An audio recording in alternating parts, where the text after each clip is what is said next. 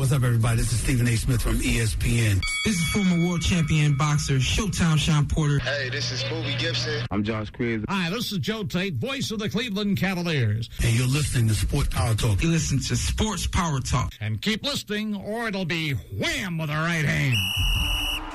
Ladies and gentlemen, live from the University of Akron, WZIP Sports presents the best sports talk show this side of Lake Erie. No question, with all due respect. This is Sports Power Talk. With the latest in sports news. Your Akron Zips are the 2022 MAC champions. The Zips have defeated the Kent State Electric Chicken. In-depth analysis. Astrology for women is equal to what Joe Rogan is for men. Have you ever tried DMT? And, of course, the hottest takes. He's just bad. Let me tear your labrum and you can go on the... You know what? It's only a game. Why you have to be mad? Just the same old Browns! You know, bro. Home run pitch. I think that was textbook top cheese. Cleveland! This is for you! From the best that Ohio sports has to offer to the best of the Akron Zips. Now it's time for SPT.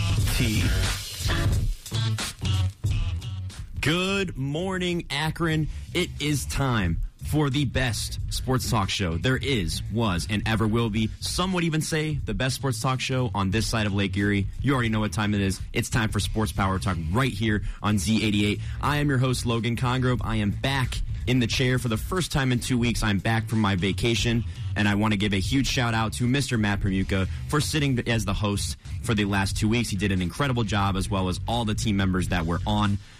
Guys, we have a great show for you today with two fantastic analysts sitting on the other side of the desk, starting with Mr. Reliable, as I always call him, Mr. Logan Buchanan. How are you doing this fine Akron morning? I'm doing absolutely phenomenal on this amazing Akron morning. Beautiful. And on the other side of the desk, he is the biggest Zips fanatic that I know, almost to a point where it's delusional.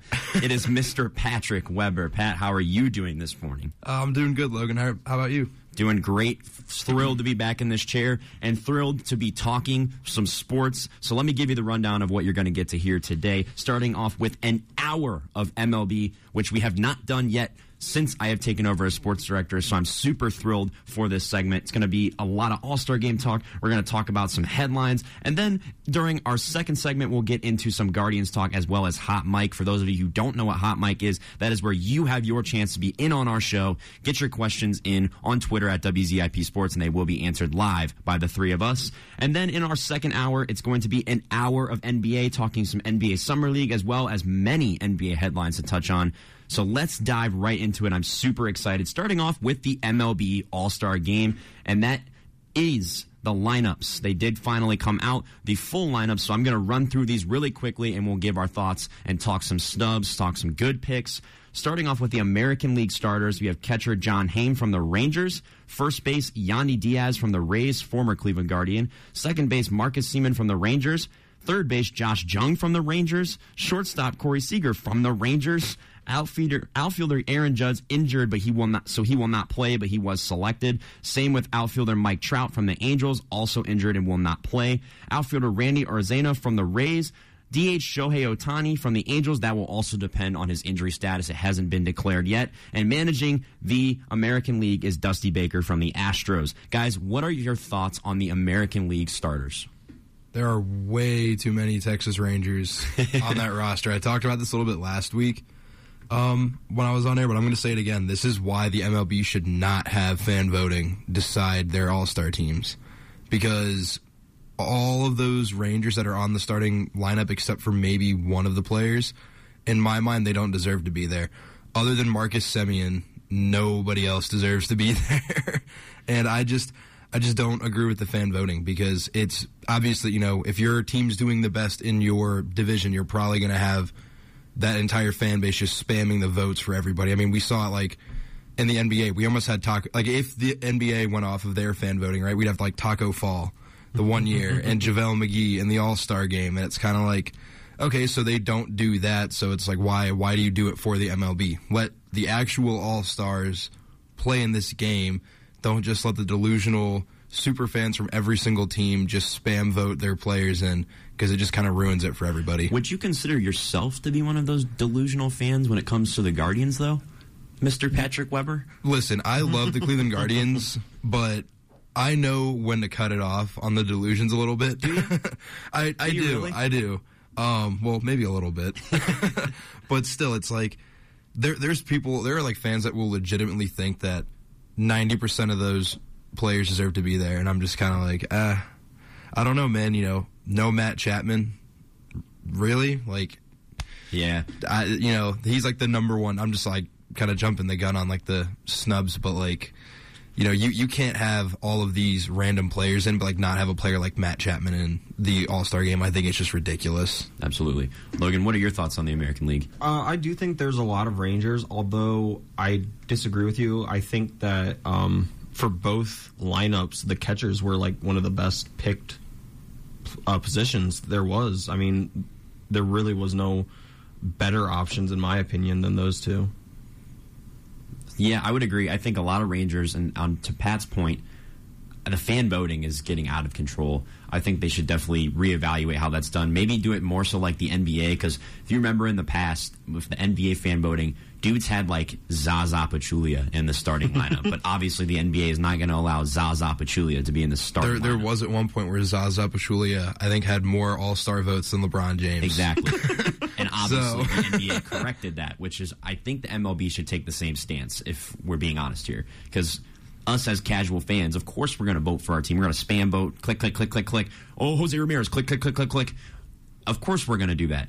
So as a league, maybe look into that, correct it, and just make it a little bit more spread out. Like, I didn't really, for people that are paying to go to the All-Star game, who's paying to go watch a Rangers game? Yeah, essentially. Why would you want to go do that? Just go to the Rangers game, probably for like $5. That's what the average ticket price for most baseball games are. I don't know what the deal is with fan voting, but it needs to be corrected because of all of those Rangers. Let's move over to the National League starters, though. You have catcher Sean Murphy from the Braves, first baseman Freddie Freeman from the Dodgers, second baseman Luis Arias from the Marlins, third baseman Nolan Arenado from the Cardinals, shortstop Orlando Arcia from the Braves, outfielder Ronald Acuna Jr. from the Braves, outfielder Mookie Betts from the Dodgers, outfielder Corbin Carroll from the Diamondbacks, DH J.D. Martinez from the Dodgers, and managing the National League is Rob Thompson of the Phillies. Pat, I'm going to flip it to you first. What are you thinking about the National League? See, I actually like the National League's lineup. I think it's a good variety of all-stars. There's not one team completely taking it over.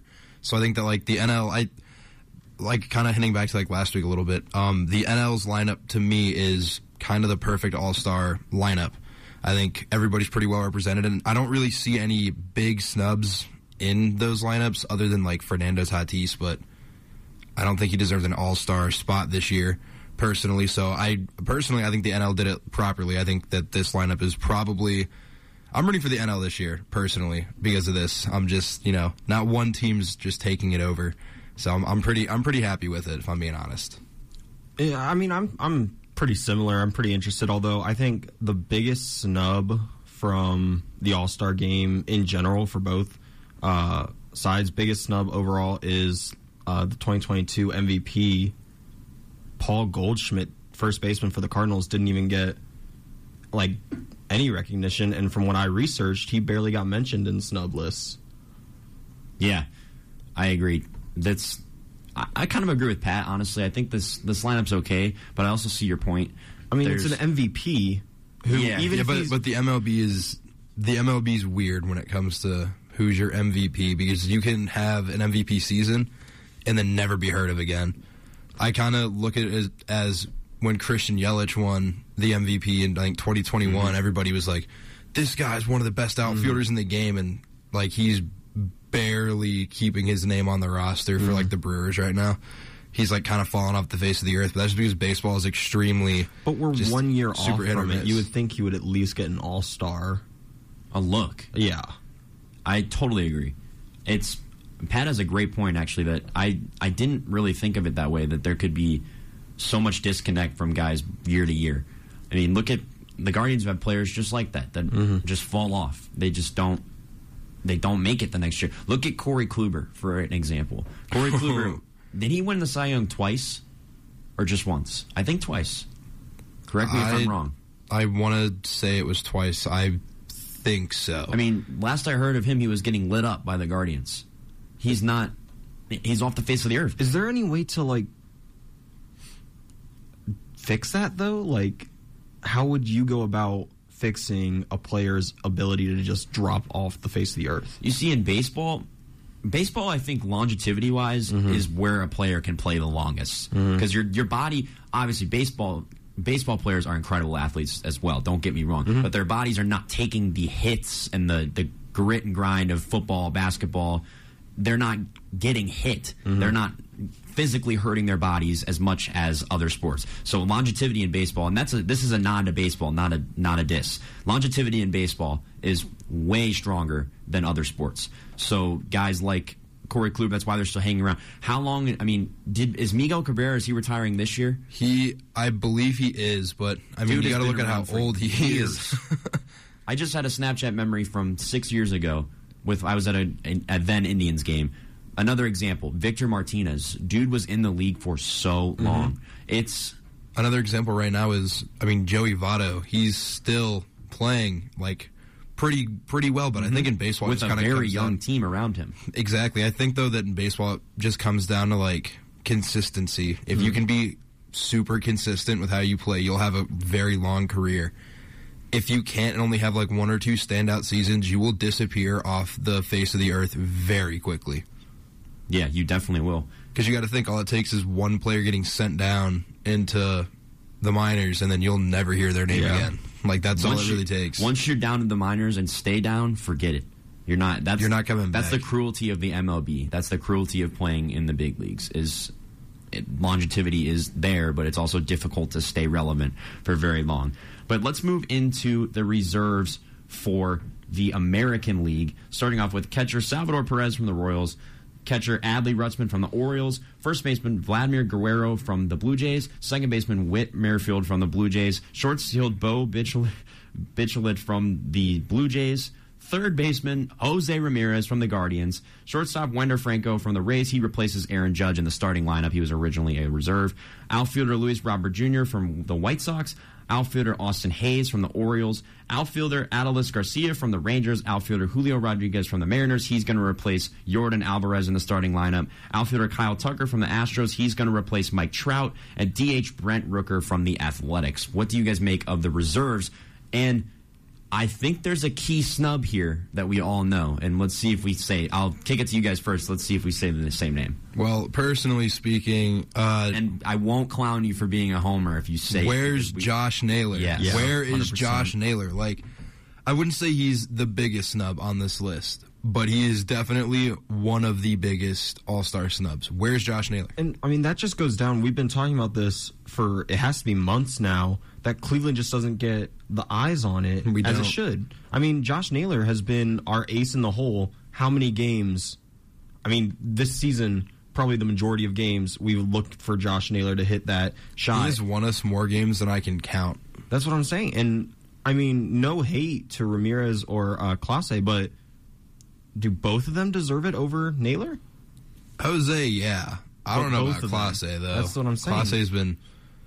His record doesn't reflect how good he's been this season, if I'm being honest with you. Absolutely not. But I don't think he deserved it over Josh Naylor. That's what I'm saying. Where is Josh Naylor? Like, I'm sorry. It's just, I completely agree. As a Guardians fan, you know, Cleveland, we are overlooked very heavily when it comes to athletics as a whole. And that's because, I mean, we kind of talked about it a little bit last week. I'm going to keep, like, reflecting on it last week because this is kind of, like, relating to it. We talked about, I don't know if you guys heard, but we talked about how the Cleveland Browns alone have influenced how people look at athletics in Northeast Ohio so much. Like, that's why nobody really looks to Cleveland to be a good sports city because of the Browns. And it kind of goes back to that a little bit. You know, we don't get looked at for baseball at all because people, I mean, to be fair, it is kind of hard to want to give credit to a team that we've been around for how long and we haven't won a World Series since 1948, but we're a very, very good team. We have the players. Look at our roster. Look at the stats. Just stop stop giving these spots to players that don't deserve it. Yeah, and I mean the other Josh hard, Naylor does. The other hard part, this goes back to the fan voting thing. How many actual watchers of baseball are watching multiple teams, watching multiple divisions? Unless you're an analyst like us or a diehard baseball fan, you're only watching the team you like or your division at most. You're only, or maybe you catch a game at a restaurant or something, but you're not going out of your way to go watch a Rays game, to go watch an Athletics, a Dodgers game. Like, no, you're going to watch your home team, or you're going to watch the division. Maybe that's as far as you go. So, and our division isn't exactly... We're the worst division in baseball. The most stellar one to watch. We're the worst division in baseball. I can definitely see why people aren't watching Cleveland baseball. It makes sense. It doesn't. I mean, it just goes along with that. Like, I don't know a single person that doesn't watch their home team except for my roommate. Mm-hmm. And that's just because he's a Reds fan, so he'll watch some Guardians games because they're obviously broadcasted up here. Yeah. The Reds aren't covered as much up here, so that's like the only outlying exception that I really know. Mm-hmm. And, yeah. Yeah, absolutely. I totally agree. There's a lack of interest in Cleveland baseball, unfortunately, and that makes an impact on the lineups at All-Star voting because we're also a small market team, which means only people that are voting for our hometown players, unless you're a super baseball fan and just know everything, are Cleveland, and we're a small market. As much as Cleveland loves this team, and as much as we have the love for the team around, it's hard to get these votes in for more than one guy. Yeah. I mean, I definitely would agree that Josh Naylor is a big snub.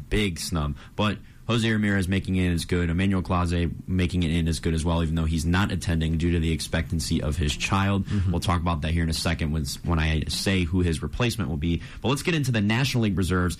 Catcher Will Smith from the Dodgers, catcher Elias Diaz from the Rockies, first baseman Matt Olson from the Braves, first baseman Pete Alonso from the Mets, second baseman Ozzie Albies from the Braves, third baseman Austin Riley from the Braves, shortstop Dansby Swanson from the Cubs, outfielder Lourdes Gurley Jr. from the Diamondbacks, outfielder Nick Castellanos from the Phillies, outfielder Juan Soto from the Padres, and DH Jorge Soler from the Marlins. Guys, what is your take on the National League reserves? I like it, but there's one player that I'm not seeing, and I know I already mentioned one player, that's Fernando Tatis, but he has a little bit of a different situation going on with his career right now on why he didn't get it, why I'm fine that he didn't get it. But the player that I kind of want to look at that he's not there is where's Ketel Marte. I think Ketel Marte is one of the best outfielders in the MLB, and there's just a hole right where he should be. And all love to Nick Castellanos, don't get me wrong, but what really has, like, I don't think he's been playing better than Ketel Marte to earn that spot. I agree. Personally speaking. I know he's like more of a meme player. If you are on MLB TikTok, you kind of know what I'm hinting at, but it's kind of the theme that whenever something bad happens, Castellanos will go off in a game and hit a home run or a couple home runs. But like outside of that, like he does not deserve an all-star spot. I feel like he's mainly there as a media name and for the memes, you know what I mean? Like, he's definitely one of the meme players that got slipped in there, in my opinion, because he didn't deserve to be in there over Ketel Marte. Ketel Marte is sitting with 15 home runs and 44 RBIs, and he's almost batting .290. So, and you want to put Castellanos in over? I don't know about that. Yeah, absolutely. Great point, Pat. He was my snub as well. I think, again, and it's even tougher with the reserves. There's definitely a lot of people that can be switched in and out. A lot of people that deserve to be on this lineup. But with injuries, some people get their opportunities, some people don't. There are so many injuries around this All-Star game. Yes. A lot of stuff. I mean, especially, not just injuries, but like you said, the expectancy of a child. Like, this All-Star game really got spun on its head with everything. Well, there's more injuries in the AL, honestly, if you take a look at the rosters, but that's also because I don't want to be that, I don't want to be the Mike Trout's hurt again guy, but I'm going to be the Mike Trout's hurt again guy where it's like, don't get me wrong, Mike Trout is one of the best baseball players in the world right now. But I would rather, if it came down to me betting between if Anthony Davis is going to be healthy or if Mike Trout's going to be healthy, I'm taking Anthony Davis over Mike Trout. Okay. I'm sorry, but don't get me wrong. It's good that I don't want to say it's good that when some injuries happen, but when you have to have these reserves fill in, and then some snubs actually will eventually work their way into the All-Star game as reserves because you have to fill in the slots for those players that are going to be missing it. But I don't know. It's kind of like, we can keep voting Mike Trout in, but when was the last time he actually played in the All-Star game? Like, I feel like he's an All-Star every single year, and then every single year it's like, oh, hey, this guy's replacing Mike Trout because he got hurt again. Yeah, Mike Trout is pretty injury prone. Not trying to be that guy, but I'm gonna be that guy. Stop getting hurt, Mike Trout. Like, I don't know, you're a phenomenal player, but you just can't stay healthy for the life of him. It's glass bones. Facts. Glass bones, indeed. Before we get close to our first break, let's talk about the pitchers. For the American League, it's going to be Shohei Ohtani. It says he's unlikely to pitch in the All-Star game due to a finger issue, but it appears he will probably hit if he's healthy enough, just not pitch. Garrett Cole from the Yankees, Luis Castillo from the Mariners, Sonny Gray from the Twins, Nathan Eovaldi from the Rangers, Kevin Gausman from the Blue Jays, Shane McClellan from the Rays, he's injured, will not play in the All-Star game, Framber Valdez from the Astros, Michael Lorenzen from the Tigers, Kenley Jansen from the Red Sox, Emmanuel Clase from the Guardians, Felix Bautista from the Orioles, Yennier Cano from the Orioles, and George Kirby from the Mariners. He's replacing Shane McClellan, who is injured. Take it away, guys. Thoughts on the American League pitching lineup? I like the lineup. I'm not mad at it at all. It's a very, very good roster overall. Personally, I think every single one of the pitchers that you just listed off deserve to be in the All-Star game, and I'm glad that they are. Honestly, I think that personally, I think the pitching rotation is ultimately, like, it's kind of what's saving the AL from me just being completely mad at it. But I'm a fan of them. Yeah, I agree. I don't think there's many incorrect picks there, I should say. Lots of great names. Obviously, Emmanuel Clase, who isn't playing, but good for him for making it. I actually would not have guessed that at the start of the season that Clase would be on that list, but I'm glad I wouldn't either, is. But like I said, he's been playing better as of late. His record just doesn't reflect that. Yeah, absolutely. And for the National League, it's going to be Zach Gallen from the Diamondbacks, Spencer Strider from the Braves, Bryce Elder from the Braves, Justin Steele from the Cubs, Mitch Keller from the Pirates, Josiah Gray from the Nationals, Clayton Kershaw from the Dodgers, injured, will not play in the All-Star game, Marcus Stroman from the Cubs, Alexis Diaz from the Reds, Josh Hader from the Padres, Devin Williams from the Brewers, Camilo Doval from the Giants, and David Bednar from the Pirates. He's going to replace Clayton Kershaw. Thoughts on the National League pitching lineup? Once again, I'm just not mad at it. I think it's a good lineup of pitchers. I'm a big fan of Justin Steele. I'm not going to lie to you. I have his card in MLB The Show. This is the little bit of the homerism of me. That he has won me so many games. Like, I've thrown, I think, 3 no-hitters with him and online The Show, so I have a soft spot for Justin Steele, and I'm very, very happy that he's an all-star. For those of you who are not aware, Patrick Weber is obsessed with MLB The Show. I'm like any sports game at any sports game other than Madden, I will play a lot. And I say that, but like the minute that Madden actually drops, the Steelers are never rated good. No, that's don't. I don't think we need to go there right now. We don't. Pat's not in the right state. I'm not. Listen, I will. Yeah, I don't want to talk about Steelers right now. But no, it's just that I think, first of all, I thought NCAA was better than Madden. It's first of all, reasonable. But also, like, I don't know. Out of all the EA games that I've played, Madden just, like, it makes me the most mad. Madden makes you mad? Yeah. Well, that was fun. Completely off topic, but fix your game, EA. Yeah, I totally agree. I think the National League is a decent lineup as well. Not many issues with pitching, other than, again, it seems like all the big names are the ones that are injured too, like Clayton Kershaw, Mike Trout, all the guys who, for casual MLB fans, immediately recognize are never, ever healthy for this game, which is disappointing. But before we head to break, let's hit on the Home Run Derby. We'll play on words there for the listeners. Stop laughing at me, guys. But here is the bracket for the Home Run Derby. It's going to be number 1, Luis Robert Jr. versus number 4, Adolis Garcia. Number 7, Julio Rodriguez versus number 6, Vladimir Guerrero Jr.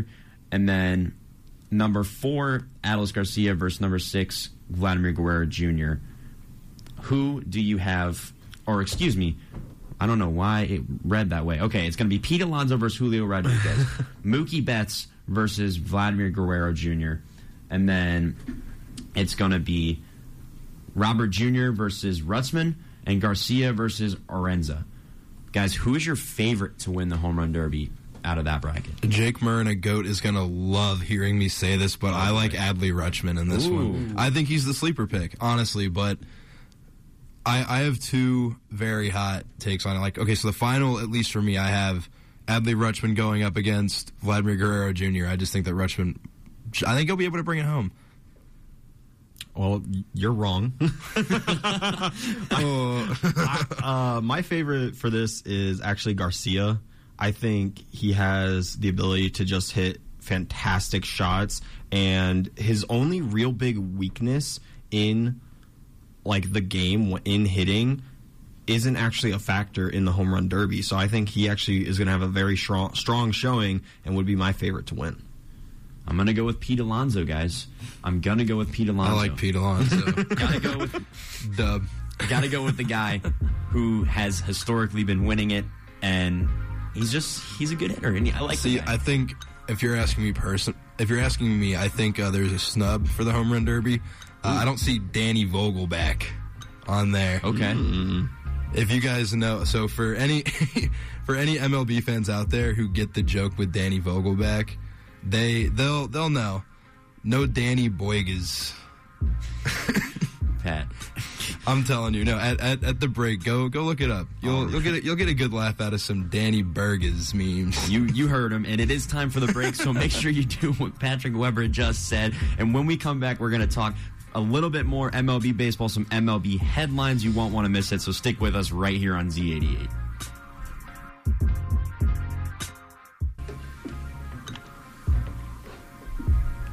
What is going on, guys? We are back from our first break, and we are talking baseball. For those of you who don't know or just tuning in, this is Sports Power Talk right here on Z88. I am your host, Logan Congrove, back from my vacation, and joining me on the other side of the desk is Mr. Logan Buchanan. Hello. And Mr. Patrick Weber. Good morning, Akron. You know, guys, did you do what Patrick said? Go look up the Danny Burgess videos. Man. They are quite literally my favorite thing on the internet. You heard the man. You might got to go do it. For anybody who doesn't know, Daniel Vogelback might genuinely be the most unathletic human to ever be given to the face of the earth. Little PSA, do not look at those memes while driving. Do not look at those memes while driving. Yeah, but and like the whole meme with Daniel Vogelback is he's been like seen in the dugouts like during Mets games eating hot dogs and stuff. So quality he's just MLB player right there. Hey, man, that's my MLB player. Yeah, guys, we have a lot of MLB headlines we're going to touch on. If you missed the first segment of the show, we talked about the All-Star Game and the Home Run Derby. Lots of great stuff there. But let's talk some headlines, starting off with probably the most interesting player in baseball on the most interesting team in baseball, and that is De La Cruz from the Reds. And for those of you who did not see it, he got bat checked in the middle of the game. Not the bat side of his bat. They checked the bottom half of his bat. Dumbest thing I've ever seen. And then when the bat check was over and it proved to be nothing wrong, dude hits a homer with that same bat and he just throws it. It was incredible. It was the coolest thing I've ever seen. What did you guys make of De La Cruz's little act right there? Well, I mean, there was no reason to check his bat. There's nothing wrong with it. He's just good. I don't like when the MLB does that stuff. I just think that. Well, I mean, I can understand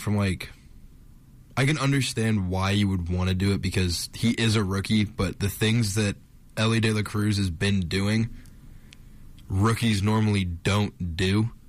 So I could understand why they would want to check his bat, but at the same time, it's like there's nothing wrong with his bat. Like you said, Logan, he's good. And man, what a him moment to throw it after that is hitting a him moment.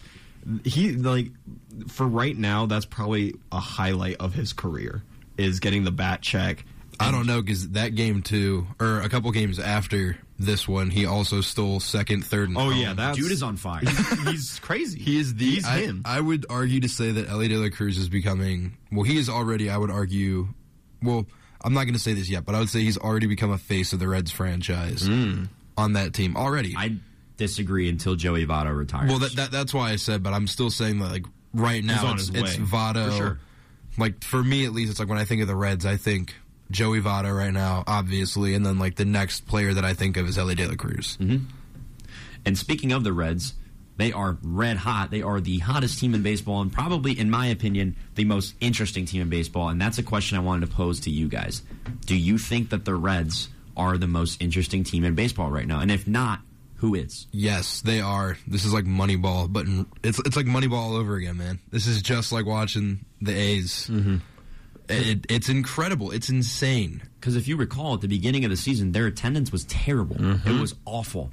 And ever since they called up Elly De La Cruz, they've been incredible. I wouldn't think that one rookie would be able to turn around a franchise like this. I was so wrong. Wrong. If they were, I'm not sure if they already have or if they're on the schedule. If the Reds come to Cleveland, that would make me interested to go to the game. They actually, I believe they are coming to Cleveland. I think towards the end of August. As a casual, that would make me interested to go to the game. Just to watch. Yeah. Just to see it. Well, and by that time, too, it'll be interesting because I think that, personally, by that time, I think the Guardians, we will officially, will be comfortably in first place in the AL Central. So there could be a chance that when the Reds come to play at Progressive Field that you're going to have the number one in both divisions be both the teams in Ohio facing off against each other. I think that'd be kind of cool. Like, could you imagine, like, hypothetically, like, if you had a Reds versus Guardians World Series? Oh, it would be crazy. Happen. It would fix what we've been talking about, and it would instantly bring eyes to not only Cleveland but Ohio as a whole in all the sports in Ohio. It would have eyes on us for the next 2-3 years. Yeah. And like we've talked about, longevity in baseball is huge. So this guy has the chance to have a very promising career with the Reds and maybe keep the Reds to be relevant because they haven't really been in a while. Well, here's the thing with the Reds that you got to realize is he's there now. Elly De La Cruz is making this huge splash, but when it comes time to pay him, he's going to be worth some money. Oh no, the Reds won't pay him. They'll ship him off in like 4 years from now. It's just what the Reds didn't do. They do that to Todd Frazier one year? They did it to Todd Frazier. Honestly, it just kind of goes with small market. Back to that small market. And it really is a small market team. So I mean, but that's the thing that it boils down to the owners have to pay the money. Mm-hmm. And the Reds just simply here's the thing. I know they're the hottest team in baseball right now, but they are one of the most poorly ran organizations. Yeah. Like behind the scenes wise, they are very poorly ran. The hope for this is that with all these amazing games and these highlight reel players, you're going to get fans in seats and they're going to be paying up their money in concessions, in merch, in just going to the games, and now you have some stock to pay these young guys and keep them around. Well, I mean, the fans are definitely there. From what I've seen at Great American, I'm seeing games where it's almost completely full there. And I personally haven't seen Great American that full since I used to be a Cincinnati Reds fan when I grew up back in my hometown when I would go to Great American, and that was back in like the early 2000s when Brandon Phillips was on the team, Jay Bruce, all like the old, well, I don't say like old school, but like the older players. Yeah. So it's definitely a cool feeling and a cool thing to see, but again, it just boils down where like I said, behind the scenes, the Reds are one of the most poorly ran organizations because they are very unwilling to pay their young guys. Which that sounds familiar, doesn't it? Yeah. Sounds like what we used to do. Maybe the Reds will swing it around because I think Cincinnati is becoming. We paid one player the money he deserved. True. One time. When it comes time to pay Shane Bieber, for example, which we'll get to that. We'll keep him. I don't know. And we'll get to that when we talk about Shane Bieber, but I don't know that we'll pay him. I think we will. don't think that. I hope not. The Guardians. What do you mean you hope not? I just don't want him. Why don't you want Shane? Okay. You know what? Then this might be a good time to just transition to this topic now. Why don't you want Shane Bieber? I think it's just looking at his trajectory from right now. I think it's only going to go down. And what we need to do is get him off the team. He's a Cy Young winner. I understand that. I'm with Logan. I think his value is where it should be, and if they're going to get anything out of him, it should be now. They need to sell him now, so that way. I mean, if we keep him for one more year, his stock's going to be dropped. We're not going to get him for as much as we can right now. But But, okay, why do we want to get rid of him? So that way we can get some young guys, pay them less money, and train them harder, get that drive behind them, and fill that spot. I don't think we need Shane Bieber. But, okay, here's the thing. We do need Shane Bieber. We have, outside of Shane Bieber and Tristan McKenzie, we have practically nobody that I am comfortable with us putting on the mound. We have nobody that I am comfortable putting on the mound. At all. I think you're a little tripping on that one. I'm not. Well, here's my thing is, we're a rebuilding team. Shane Bieber, I know he's aging. He's not the same young Cy Young winner that we once had on the team, but he's still one of the star pitchers in this league. He's our ace. And if we get rid of our ace in the middle of the season, you're going to have nobody to lead this team. And I don't want to get rid of him because in a world where Tristan McKenzie is our number one guy, and then we have Bibee as probably our second best starting option right now. I'm not taking that. I'm not comfortable. I think it's time. I think his value is exactly his value is where it is, but I think that we should retain him. Why wouldn't you capitalize on that if you know that other teams are? And actually, say the Guardians do want to pay him. I'd be okay with this. He has no connection to Cleveland. He's from Southern California. He doesn't have any family here, nothing. He'll leave. If he gets any amount of money that's more to leave Cleveland, I promise you he will. I'd have to see if we are to get rid of him, the return value. That's because unless we're getting another star in return. Question to you. Yeah. What is his return? Or I think we at least need another star, or at least an up-and-coming star that is ready to go and that can be a serviceable pitcher coming out of the gate. And I think we can. I mean, we were talking about buyers and sellers coming up to this deadline, and I think Cleveland needs to be both. They need to be selling and buying back. We need bats. Yeah, we just need. There are two areas that I want us to improve. Let's hear it. And that is here's the thing. I love Josh Bell, but he is not consistent enough. Mm-hmm. Personally, a player I'd like to see us bring in for a DH/outfield reserve player is I want us to try to maybe get Jock Peterson. I think he'd be great to have the team. I know he's a little pricey for probably what we'd be willing to pay. Yeah, I'm also fine with our outfield. I don't think we need any new additions out there. Yeah, but then also, I'm just looking more as a DH spot. Or we need to improve at shortstop.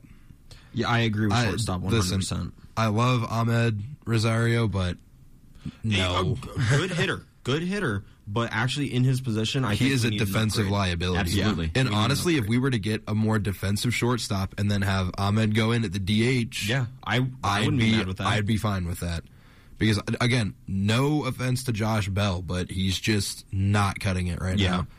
He's still very serviceable. He can definitely be a player that we will slot in when some guys need some rest. But right now, he's just not cutting it. I agree, and I think we're able to do that if we give up Shane Bieber. We can get in return more for this year and down the line. Hypothetically, I'm gonna drop the hypothetical trade scenario. Would you be opposed? And I'm gonna kind of ask this to both of you guys, but would you be opposed to us giving Shane Bieber to the New York Yankees if it meant in return we could get Nestor Cortez? I would need another contract. Yeah, I'm gonna be honest with you. If hypothetically, and again, this is me, where I want us to keep Shane Bieber. Mm-hmm. But that's the kind of return value that I'm expecting. Minimum is a player swap like that, where we can give up Shane Bieber, but you know what I mean. I have to at least have a star up and coming pitcher, mm-hmm. or another star pitcher like Nestor Cortez. I need to have a return value of him plus something else. I think I would rather have a up and coming pitcher and an up and coming shortstop.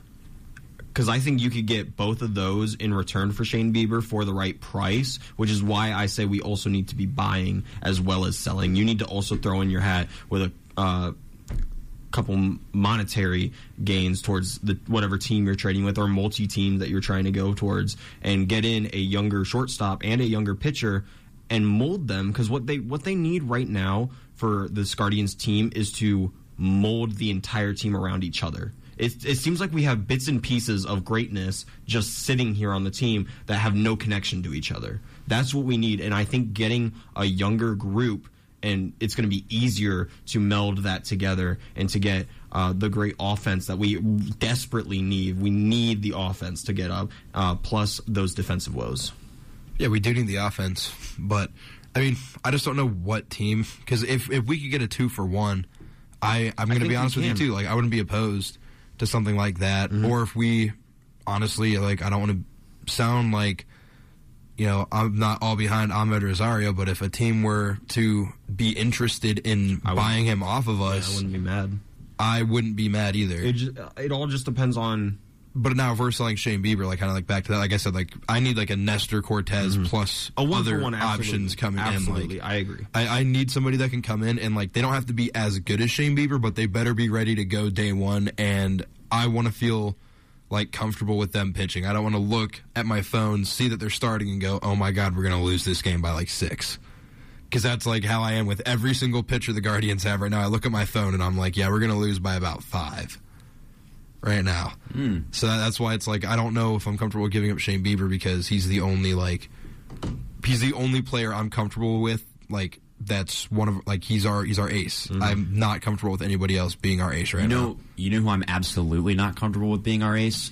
Cal Quantrill. That guy is terrible. That guy is terrible on the mound with all these young guys. How are you still choosing as Terry Francona to start Cal Quantrill? He's bad. Either move him to the bullpen or send him down. He is terrible. He is going out there and he just does nothing. He goes out there and I can see the urine running down his leg. It's true. He's scared. And I don't get what his issue is. Guys who are better than him. I don't get what his issue is because I mean to be fair though, going into this season, I was kind of telling a lot of people, I'm like, we should get rid of Plesac and Quantrill right now, and everybody was like, why would we do that? Plesac was bad. And I was like, well, first of all, Plesac, like he's already waning. I'm like, so if we want any value out of him, get rid of him now before the season starts, and people are going to actually see how bad he is. Well, people are seeing how bad he is now, so we won't get anything out of him. And the same thing with Quantrill. I don't think that either one of those guys are reliable enough at all, which is an issue because normally it's weird, right? Because normally Cleveland baseball, like when that's all we have is good pitching. But now for once it's like our offense is more serviceable than it has been in years past, but our pitching is so terrible. Like, I'm going to be honest with you. When I saw the stats that the Guardians bullpen is like number 2 in the AL, I was just like about to bring that up when you finished. I couldn't believe it because I was like, okay, between our starting pitching, like our starting pitching alone, horrible. It's terrible. Our starting pitching, it's probably the worst I've seen out of a Cleveland baseball team in a very long time. I mean, statistically speaking, it's legitimately a flip. The people in our bullpen should be starting, and the majority of our starters should be in the bullpen. And it's ridiculous. I completely agree. It's ridiculous that the coaches aren't thinking this. It has to be something in the contract. It also blows my mind that there's still a free agent out there. And I know that he was not playing well at all, but Madison Bumgarner is still a free agent. Nobody signed Madison Bumgarner. We're talking that he's one of the greatest pitchers, in my opinion. He's going to be remembered as one of the greatest pitchers of this era of baseball, this generation. And he's a free agent. So I'm over here like, okay, like I understand he wasn't playing well with the Diamondbacks at the start of the season, but you know, if you're a team like the Guardians, like us, we're looking to get rid of Shane Bieber and we don't know what return we're gonna get.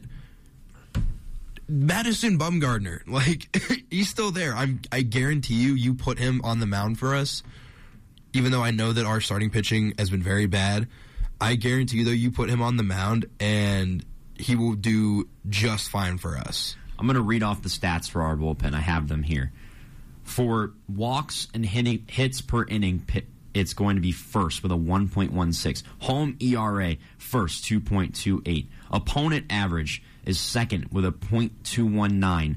And ERA total is second with a 3.12. That's the Guardians bullpen right now. Our bullpen and starting pitching flopped. Absolutely. They switched positions because the beginning of the year, if you guys remember in the group chats all the time, it would be Shane Bieber just threw 7 perfect innings, and then we pulled him because he's getting tired, and then it would be we put in like Karinchak or somebody and the next thing you know, we're losing by 5.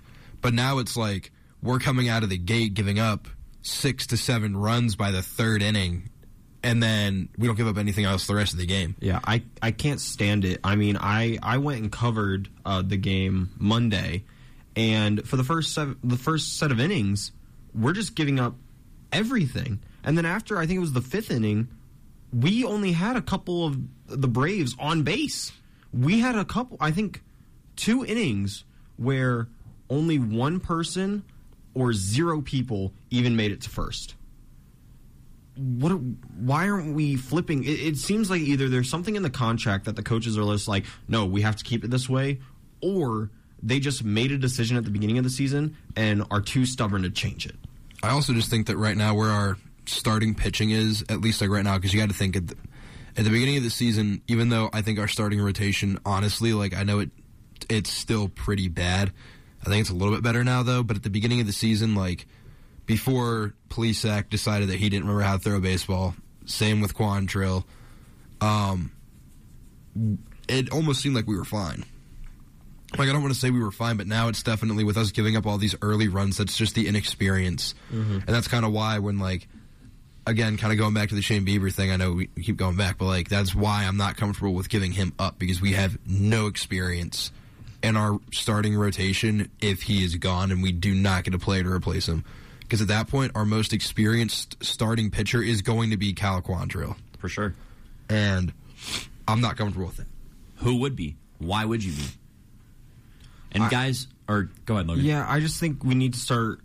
I mean, I've been saying this for a minute. We need to start implementing these younger guys, these new talent that we've been building up, and implement them into this starting rotation to allow for a more confident pitching. I mean, they already are putting in the numbers and they're putting in the stats. They just need to get those longer games, go into 4, 5, 6, 7 inning games and really see if they can shine. And if they can, I don't see why we need to keep a guy like Shane Bieber or Quantrill around at all. I don't think we do. Yeah, I absolutely agree. And Logan, before we get into our Hot Mic segment and our MLB Player of the Week, before we get to that, I wanted to ask you guys this. The Guardians game on Friday was against the Royals was 1 hour and 51 minutes long. That is the shortest game in Progressive Field history. Yep. What that shows me is these pitch clock rules are working. But as a casual, if you're a casual fan and you just like to go and watch the game, is that too short? Because for me, I think that's almost too short. Yeah, I agree with you. And looking at it, not only is this the shortest game in Progressive Field history, but it's only an hour longer than the shortest MLB game ever. An hour longer. I mean, think back 5, 6, 7, 10 years ago, when you thought of baseball, you thought of an afternoon spent at the ball game or an evening spent at the ball game. You're spending multiple hours there for relatively cheap tickets. You're getting that full experience, and now we have these shorter games. I remember when sitting in the press box covering the game for WZIP, a lot of the people there were surprised how long the game lasted. They were like, wow, game's over already. We're in the 8th inning already. And I was like, oh, yeah, I mean, you're right. We are already in the later half of the game, and it's only been an hour or so. Right. Pat, what do you make? Do you think that that game is too short? If you're a casual MLB fan, is that game too short? If I'm a casual fan, no, I don't think it is. I think that shorter games now are more appealing to the casual viewers. That's what they're kind of trying to do. Is they're trying to kind of, and again, it's not really like a bad thing to take away from the diehard fans. Like me personally, I don't like that the games are getting shorter. But overall, from a league standpoint, I think they need to be shorter because casual fans don't want to spend their entire afternoon watching one game. You want to watch like at least 2 or 3, and if you're watching 2 or 3 games that are 3+ hours long, it's almost like I personally wouldn't do that if I was a casual fan. Right? I agree if you're watching it from TV, but if you're going out to the ball game, if you're going out and sitting in the stadium actually in the field, I think you want to be there for a few hours. You want to be there for those longer games because that's the experience you're getting. I'd say like 2 hours and 15 minutes is like the perfect length for a baseball game So I think that with how short that Friday's game was, okay, I will say that game, that was a pretty short game. We're talking under 2 hours. But I'm saying like 2 hours, 15 minutes to about 2 hours and 30 minutes, that is like the perfect amount of time that you want to be at a sporting event. I just don't think that having games that are like 3+ hours work for the league, but I also don't think that having games that might run less than 2 hours are also really appealing to a lot of fans either, because like you kind of said, you want to spend time at the stadium. You want to be able to kind of get your money's worth of the experience, because some of those tickets can be expensive. But overall, I don't think that having the shorter games are an issue for baseball. I just don't think that having them like that short is something you want to have. Gotcha. Absolutely. And guys, as we near our second break of the morning, it's time for the MLB Player of the Week segment. For those of you who don't know what this is, MLB Player of the Week segment is where each of us pick our favorite MLB Player of the Week for any reason. It can be baseball related or not. Each analyst picks one and explains why. I'm going to kick it to Patrick first. Who is your MLB Player of the Week? Well, we already talked about him a little bit during the past two segments, but my Player of the Week is Mr. Elly De La Cruz. I can't not give it.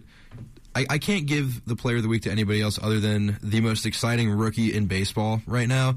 And honestly, between him just bat flipping basically the umpires after they checked his bat and wouldn't let him use it for one of his at-bats, to him stealing second, third, and home, he has had so far an electric career as a whole. And I look for more exciting moments out of Elly De La Cruz, but that's why I got to give it to him. He is the most exciting shortstop in baseball right now. Yeah, I would have to agree with you. Just to say a different name, I'm going to go with the Atlanta Braves outfielder Ronald Acuna Jr.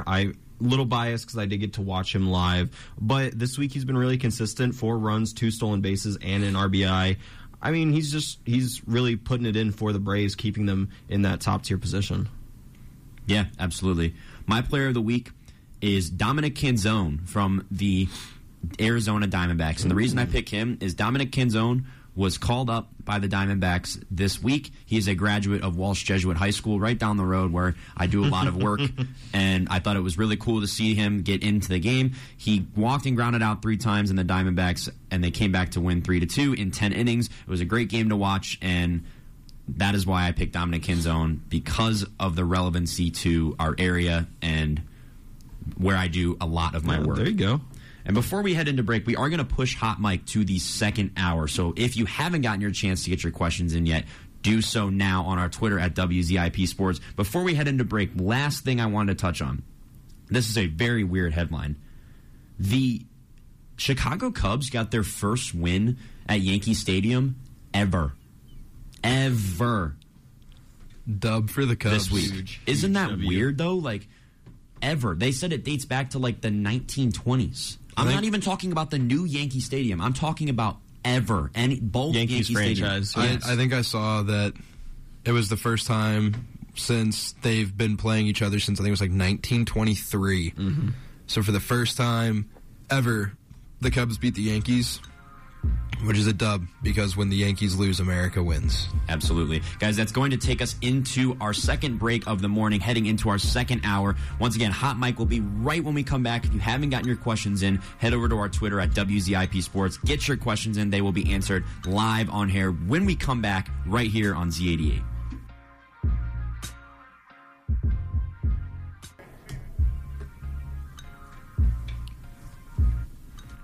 Welcome back to the best sports talk show there is, was, and ever will be. It's WZIP's Sports Power Talk right here on Z88. Once again, I am your host, Logan Congreve. Joining me on the other side of the desk is Mr. Logan Buchanan. Ready to answer some questions. And Mr. Patrick Weber. My biggest flex is I have a better shooting percentage than Victor Wembanyama right now. And we will get to that, Patrick, as our next hour is all NBA talk, and it's stuff that you're not going to want to miss. We'll have a little bit of a GOAT debate in the sports segment of our show with 2 guest analysts who came up to WZIP to check out the university. You won't want to miss that. But first, it is time for the best segment we have here on WZIP, and that is Hot Mike. And Hot Mic, if those of you don't know what it is, geez, words. For those of you who don't know what it is where you get your chance to speak on our show via our Twitter page at WZIP Sports, asking questions that we will answer live on air. And 5 of our 7 questions today come in from Mr. Jake Murrin, a GOAT. And Mr. Jake Murrin, a GOAT, are you excited? Oh, he's excited. Can you guys hear him? He's very excited. We love Jake Murrin, a GOAT. And his first question comes in, and it says, Threads or Twitter? For me, I haven't touched Threads yet, so I can't have an opinion. I'll kick it to you guys first. Pat, I know you had an answer to this one for sure. I'm going to be honest. It's kind of like a toss-up, because I definitely still use Twitter more, but that's just because Threads is still pretty new. So I'm going to be, I think right now I like Twitter more, but I can definitely see Threads taking Twitter's spot on my phone pretty soon. I don't see that. I don't even like Twitter. I really don't like using Twitter personally, so both of them I'm not a fan of. I just don't think that Threads takes over a platform like Twitter. It definitely rivals it, for sure. But the way my friend Zach phrased this to me last night, he said, Threads, actually, he stole it from Dan Groen. Dan Groen said it first, and Zach replied with it. Threads emulates your Instagram profile. For me personally, my Instagram is where that's like my life. That's like, if you go over to my Twitter, it's nothing but sports, nothing but takes and arguments. It's a whole different vibe. So I think Threads and Twitter are 2 completely different things. But I'd probably stick with Twitter for now if it was me. Jake Murrin-a-Goat's next question comes in and says, have you been watching the Summer League? Oh, yes, we have, Jake Murrin-a-Goat. And you will not want to miss this upcoming segment where we speak on the Summer League, because we have some very hot opinions, as I found out during the break. Jake Murrin-a-Goat's next question is, do you know any famous people? So I don't know if this counts, but I am mutual friends with somebody on TikTok that has 50,000 followers. Oh, so sweet. I mean that's kind of famous, right? Like, yeah. I really gotta think. Well, I mean, I know our head basketball coach up here, Coach John Gross. I mean, we all know an NBA player, so technically. Well, for now. Geez, I don't really think I personally know any celebrities. I have met Josh Gates, if any of you have ever seen Expedition Unknown. I have met him. He's pretty cool. And yeah, I don't really think I know celebrities like that. Oh, I know Aiden Quinn. Oh, he's somebody. He's a former University of Akron alum. Yeah. I know 2.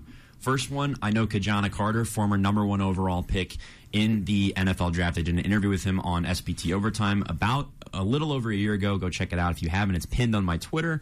And the other one that I know, you won't know the name, but it's a TikTok guy, but you will recognize all of his jobs, and that is Tim Sinclair. He's the PA announcer for the Chicago Bears, the Chicago Bulls, and the Chicago Fire of the MLS. That's big. I got the chance to speak with him about announcing and stuff. He's a really cool guy, and he will be on SPT Overtime at some point soon. We are working on that. You won't want to miss it. So those would be my 2 famous people.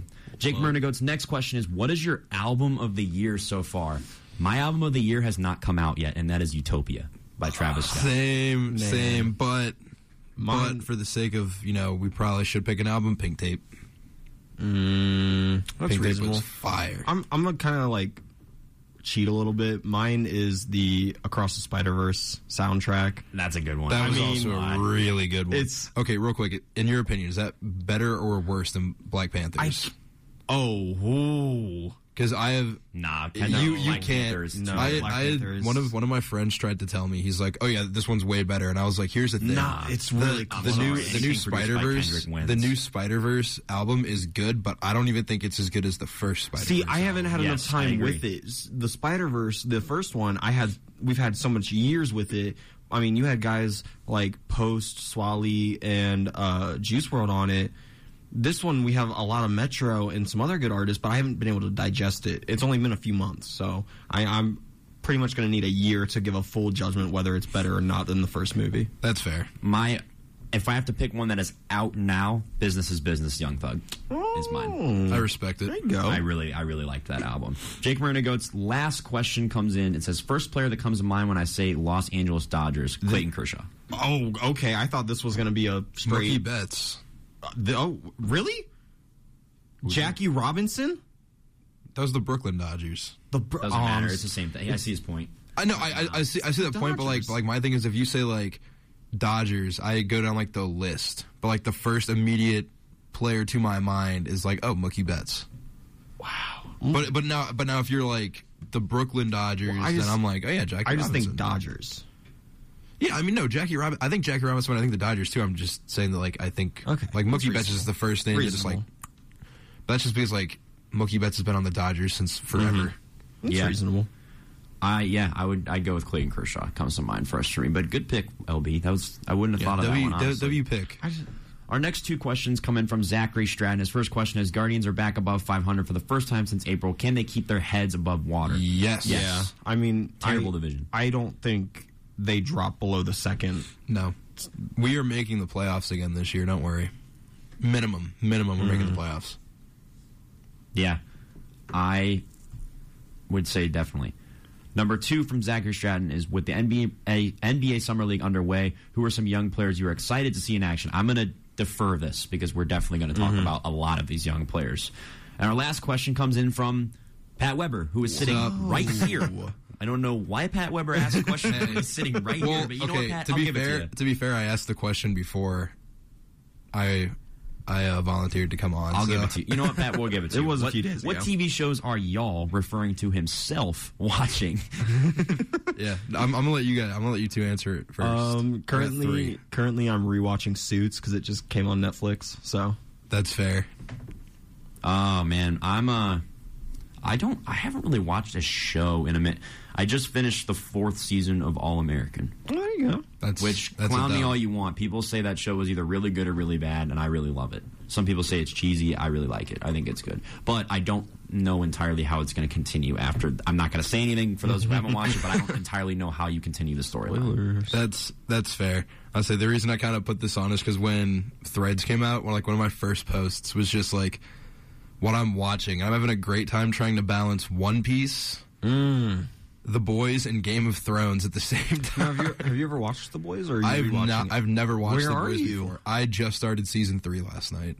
Go. I will be honest. Better. I'm really excited to finish it, but I also heard that apparently for season 4, the producers came out and said hey, what we're going to be putting on television is the boundary.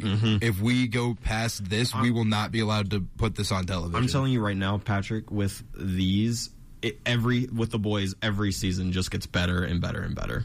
See, and that's the thing. I like The Boys. It's a good short show, but the thing that I've decided to not bless myself with is Game of Thrones and One Piece at the same time. Yeah. For anybody who doesn't know, Game of Thrones is about 16 seasons, I want to say. It's a long show, and One Piece is the world's longest anime. It's over 1,100 episodes. I'm on episode 82. Okay. I'm trying, man. That's going to do it for Hot Mic.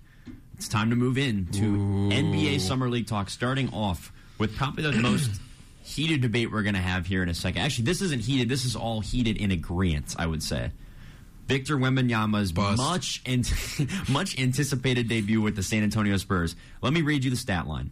27 minutes, 2 for 13, 1 for 6 from 3, 8 boards, 3 assists, 4 fouls, and 9 points. And on the other side, the number 2 overall pick, Brandon Miller, 31 minutes, 5 for 15, 3 for 10 from 3, 11 boards, 5 fouls, and 16 points. But let's focus on Wembanyama first because I am not impressed. The lights are too bright for the young player. I have said for 2 weeks now, 2 weeks, not 2 weeks, I meant months, 2 months, that Victor Wembanyama is either going to flourish or flounder. And so far, he has absolutely floundered. Y'all have seen the video of him trying to make shots for the commercial, right? And he just missed and missed and missed. Then we see him in an actual game, and he missed and missed and missed. I'm sick of all the Victor Wembanyama hype because all it's doing is it's digging him a deeper and deeper grave. Let's be honest. I feel like it's a when Wemby turns out to be a bust. I would argue he goes on as in history as the biggest bust of all time. It would have to be. I would say he would outweigh Anthony Bennett as the biggest bust ever. And I said this right when you mean already? No, I'm saying he's like, on his way. He like if this doesn't work out. If this doesn't work out, right? Like I'm saying, like Wemby just doesn't do anything. I do not agree with Jake Marinago very much, but he did just tweet, "Chill, it's just the summer league." Yes, you're correct. His performance was terrible, but I'm not willing to call him a bust after one game in the summer. I'm not saying he's a bust, but it is the summer league where he's facing people who sometimes don't even play in the NBA. What happens when he goes up against starters? When he goes up against pros who've been playing for how many years now, who've won championships? He's going to show exactly what he's made of. And if he somehow turns out to be better against the pros, good on him. He's just 100%. Not big enough. And like by big enough, I don't mean height-wise, because he's definitely tall enough. You know what I mean? But if you are a center in the NBA, you have got to be physical, and he's not. I'm sorry, but like I know I hyped him up in last week's show because he's going to be the number 1 overall pick. Like that is just point period, end of it. Because he looks like he's supposed to be this unicorn of a player, right? Well, then I thought about it, and I was like, we said the same thing about Kristaps Porzingis. Mm-hmm. We said the same thing about Bol Bol. Mm-hmm. We've said the same thing about Chet Holmgren. Now I know Chet didn't play, but still. It's like we've said the exact same thing about all of these players, and like none of them have succeeded. And what did I say? Like Kristaps is the most notable player that I can say has succeeded. Pingus. But dude, he at least improved himself to where he's not a stick anymore. Like he definitely has muscle now. During the show with me, Congrove, and Abby, legitimately, unless he does something to better his physique, which he has said in interviews that he doesn't need to do, he is going to flounder and get injured. And the second this man gets injured is the second his career goes down the drain. Because as a big man, and it's going to be a leg injury. It's going to be a leg injury. If he was, here's my thing, with the way that he's built, at least, if he was to play the 3, he'd be fine. Because in that aspect, I'd be like, okay, he's just like a Kevin Durant. But he can't. But he can't because he's too tall. He's 7'5". He can play the 3, but what do you do when you're facing off against Jokic, Embiid, Rudy? They might have to move him to the 3, if I'm being honest with you, because him playing at an actual like 5, 4 or 5 right now, it's not going to work. And I don't know how you improve that, especially when there are guys on your team right now who are playing better. One of their guards, I'm lost his name. I know who you're talking about. Branham.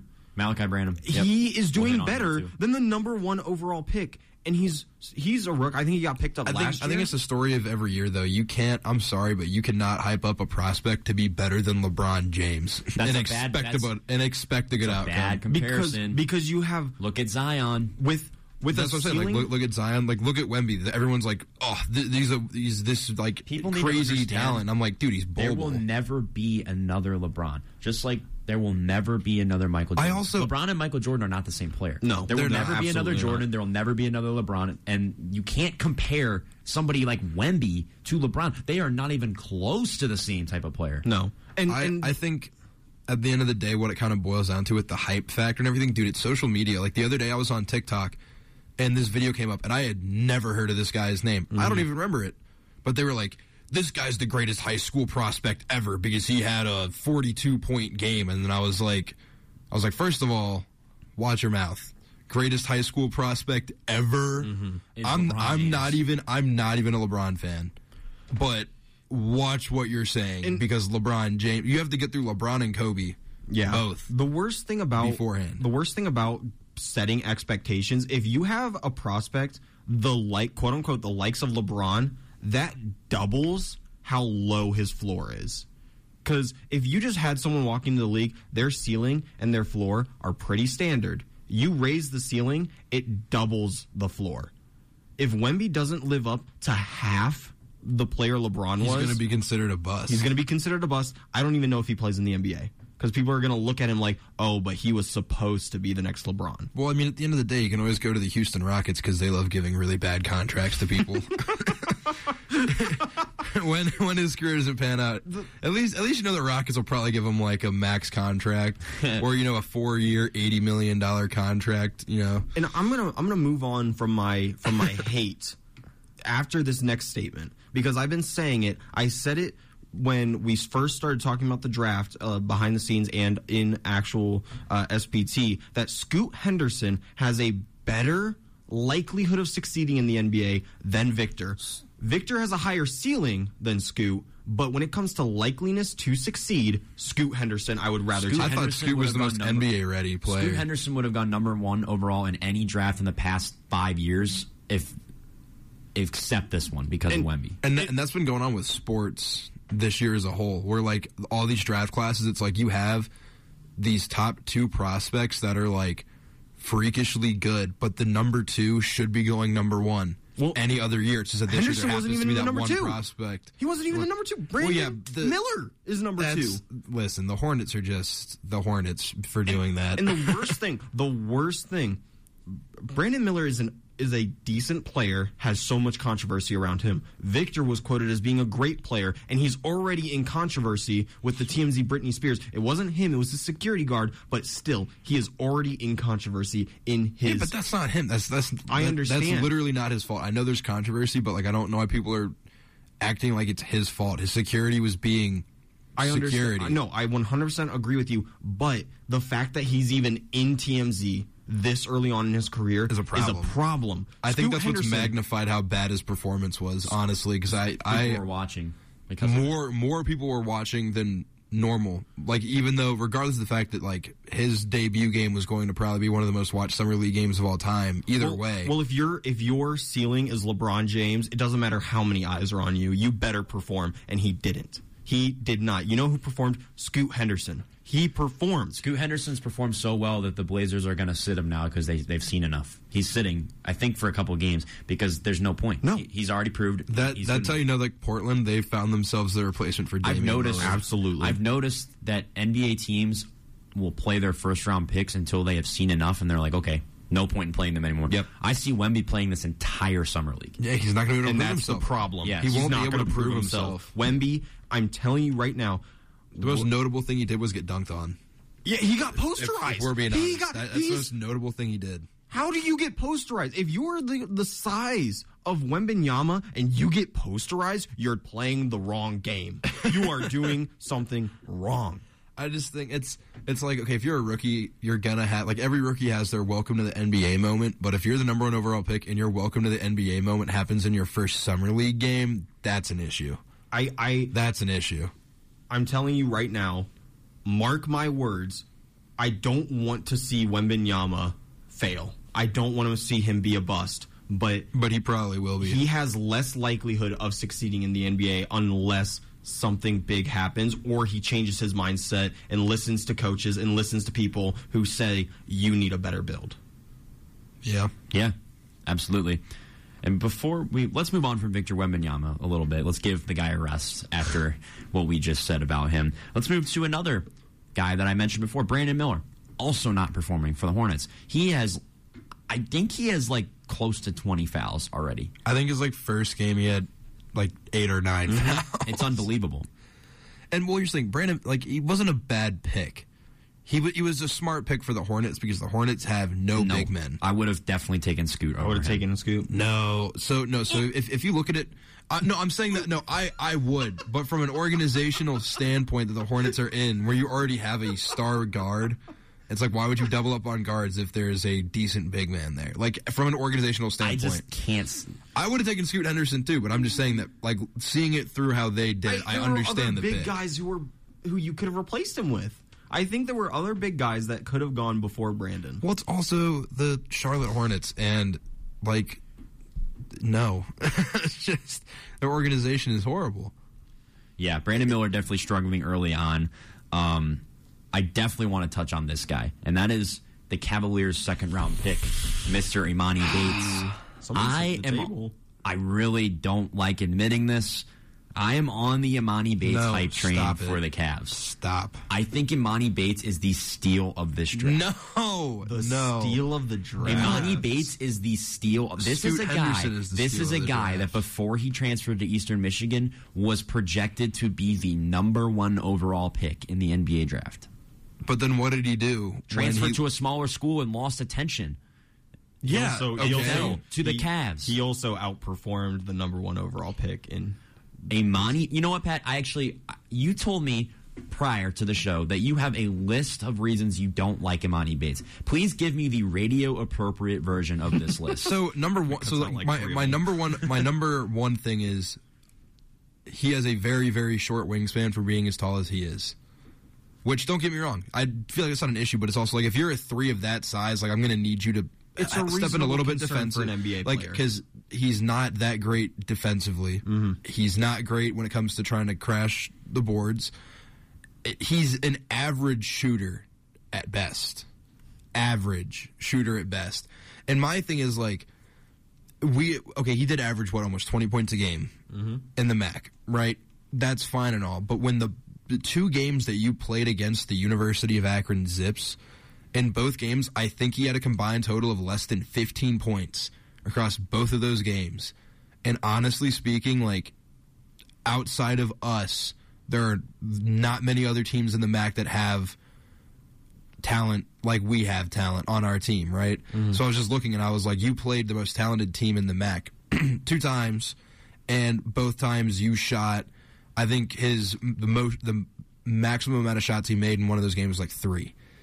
He's overall, I just don't think he's a very good offensive player. Now again, you know, those 2 games could have just been his isolated bad games that just happened to fall on the nights that we played, right? I just don't like what I've seen out of him so far. I'm just not confident enough in him, and I just don't like the fact that, me personally, it's like there were better players in my mind that were available at that time. Cleveland? I think he was a good fit for Cleveland. This is a great pick, Pat. You can't change my mind. It's not a good second round. It's literally a win-win. You can't lose. You either wasted nothing on a second-round pick, or he's great. I just don't understand why. Like, I don't get me wrong. I think the pick for it being how it is set up, where it's literally like we gain nothing out of this if it goes wrong. If it goes right, well then we could probably just brag. We also don't lose anything. You contradicted yourself. We also don't lose anything if it goes wrong. I just don't think he was a. Who would you? Okay, Pat. Imani Bates is sitting on the board at that point. Who do you take instead of him in the second round that provides more of an upside than a guy that was projected to be the number 1 overall pick at one point? Yeah, dead quiet. I don't even know. Quiet. I didn't even have us keeping that draft pick going into this year. When we did like all of our mocks, I was like, we're going to get rid of it because I don't think we need him. We don't need him. But and what if he turns out to be a great addition? Well, that's fine. I'm still not going to like him.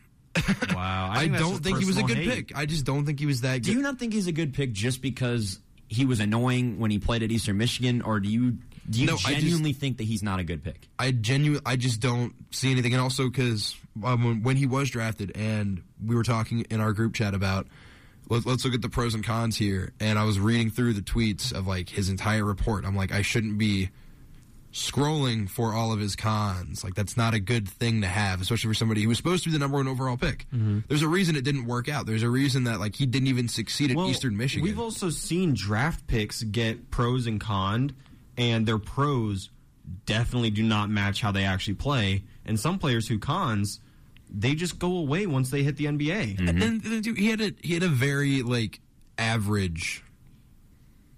I wouldn't even say average. He like for how much hype Imani Bates has been getting from Cavs fans, he underperformed. Underperformed when he outperformed the number 1 and 2 overall picks. You're ridiculous. Second-round pick. You're ridiculous, Pat. You are just. You're a hater. You're just nothing. A hater. I will admit I am an Imani Bates hater. I don't like him. Oh man, Pat, he's a second-round pick. It's literally impossible to underperform as a late second-round pick. With how much hype that we have been giving him, I just don't understand why everyone's so like hyped for him. Oh my goodness, I don't see it.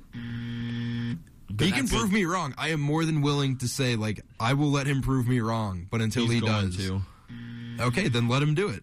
I'll admit it when I'm wrong. I cannot wait. Well, but for now, you're already wrong. No, I'm not. Pat, I know you don't have your headphones on, but I've been hitting the wrong answer button for the past 2 minutes. Guys, that's going to take us into our final break of the show. We're going to still talk some NBA right when we come back. You're not going to want to miss it. Couple headlines we're going to get into. We're going to get into a little bit of a GOAT discussion with two guest analysts that I will introduce when it's time. Stick with us right here on Z88.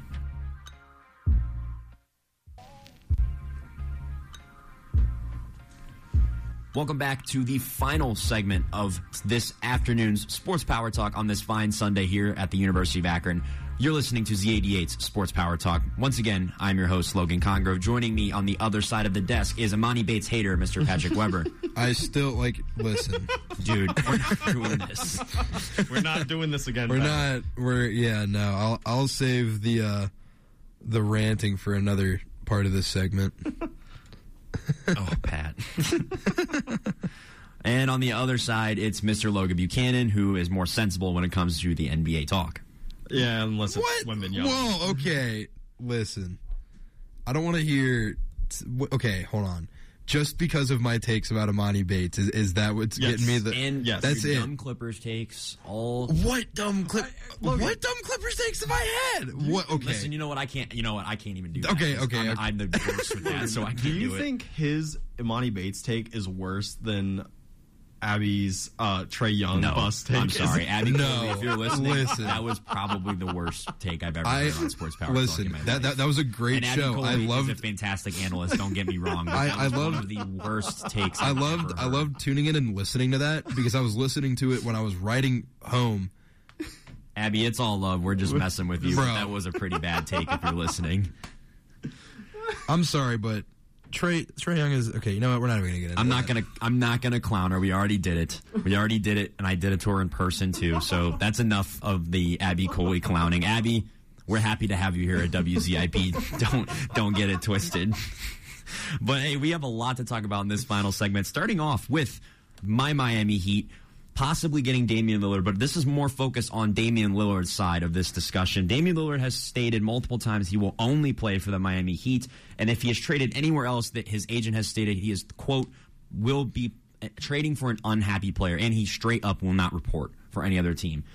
All I ask is, what does this mean for the league? Are the players fully in control now? Because I'm a Heat fan, and I'll be fully honest with you, this is blasphemous, this entire situation. I'm a Heat fan, and I want Damian Lillard, and I'm like, bro, this is blasphemous, the way he's handling this. At least he's being honest about it. We've seen players do this, just they didn't actually come out and say that they actually want to play for a different team. They want to play for a certain team. They kind of hid it.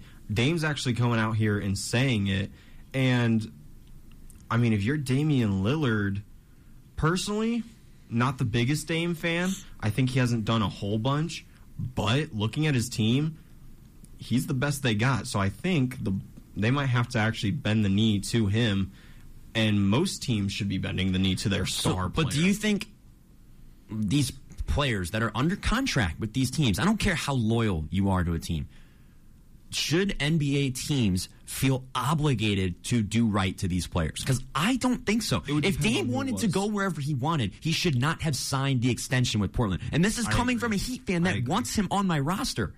If Dame wanted to leave the Blazers, he should not have signed a contract extension. All you do by signing that contract extension is saying, I'm here. So, guess what, Dame? Wherever the Blazers want to trade you, they can. Luckily, they're trying to be nice to you, and you're making it kind of difficult for them. Mm-hmm. I mean, to be honest, it's lessening his stock. It makes him look like a baby. A prima donna. It does. And I mean, at the end of the day, what you have to realize is, even though you are a professional athlete and you are getting paid to do this, the NBA is a business. Mm-hmm. Like, it's your job. I'm sorry, but if you're going to get traded somewhere, you can have a preference of where they can probably, be like, hey, I want to go to Miami a little bit more than anywhere else that's offering. So does everybody in the league. It's nice weather. But if you're traded to LA, it's like, you try whatever. To make the best of it. You just got to try to make the best of it at the end of the day, because if you don't like playing there in 2 or 3 years, you can just demand a trade again. I also trade you. think Dame is a little bit too big for his britches. He's not exactly. No, here's the thing. He's one of the better athletes that the NBA has seen. He has just been on, I would argue to say, one of the most poorly run organizations in the NBA. But I don't think he has the right to be calling the shots. He doesn't. If you're There are 2 players in the league that can be calling the shots. I was just about to say, if you're LeBron James, you can call the shots. If you're Steph Curry, I'm the biggest Warriors fan there is. But if Steph Curry said, hey, I want to go play for the Washington Wizards, yeah, here you go. We're going to make it happen if I'm... Bring back Jordan Poole. Man, he looks horrified to be there. He's so mad. He's so mad. Well, let's not get off topic. I miss Poole. But unless you're those two, or maybe Kevin Durant... Giannis, yeah. Giannis, maybe. But you have to be like an outstanding, like you have to be like Giannis, Jokic. You have to have been there for that team. You have. No, here's the thing. Dame has definitely been there for that team. But he hasn't done anything for the team. Well, they haven't done anything to really help him. Oh, that's a big problem. Yeah, I agree. But he still doesn't.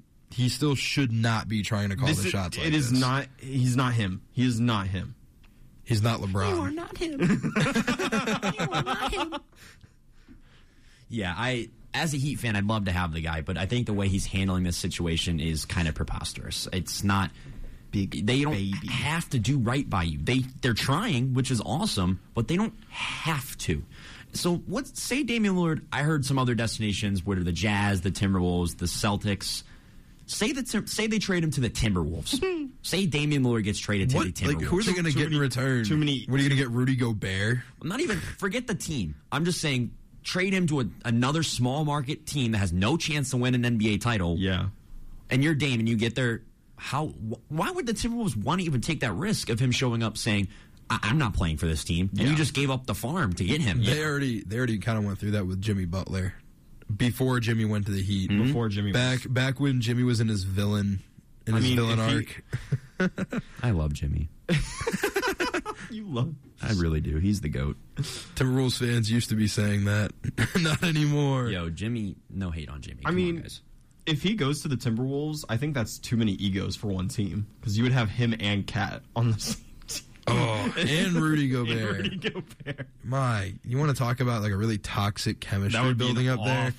Yeah, I would. That'd be like the Houston, like when the University of Houston played that, or one of the games in last fall, and their receivers started fist fighting on the sidelines.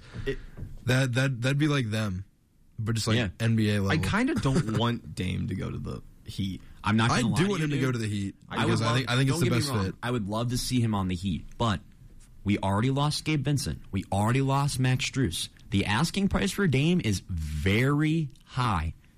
I'm less interested in the trade than I once was, to be honest with you.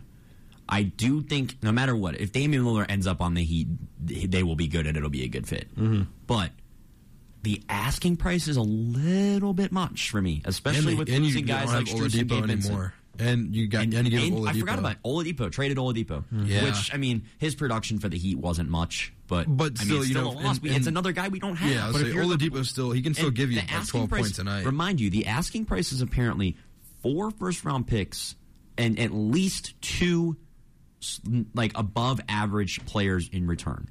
I don't think the Heat don't have 4 first-round picks, and the Heat don't have 2 above average players that they can give up. Players that you would have been able to give up would be Tyler Hero or Oladipo. They don't want Tyler Hero, and that's a problem. If they really don't want him, then you don't have anybody. So then who do they want then? Like probably Bam or Butler, and neither one are going to be given up. The only reason.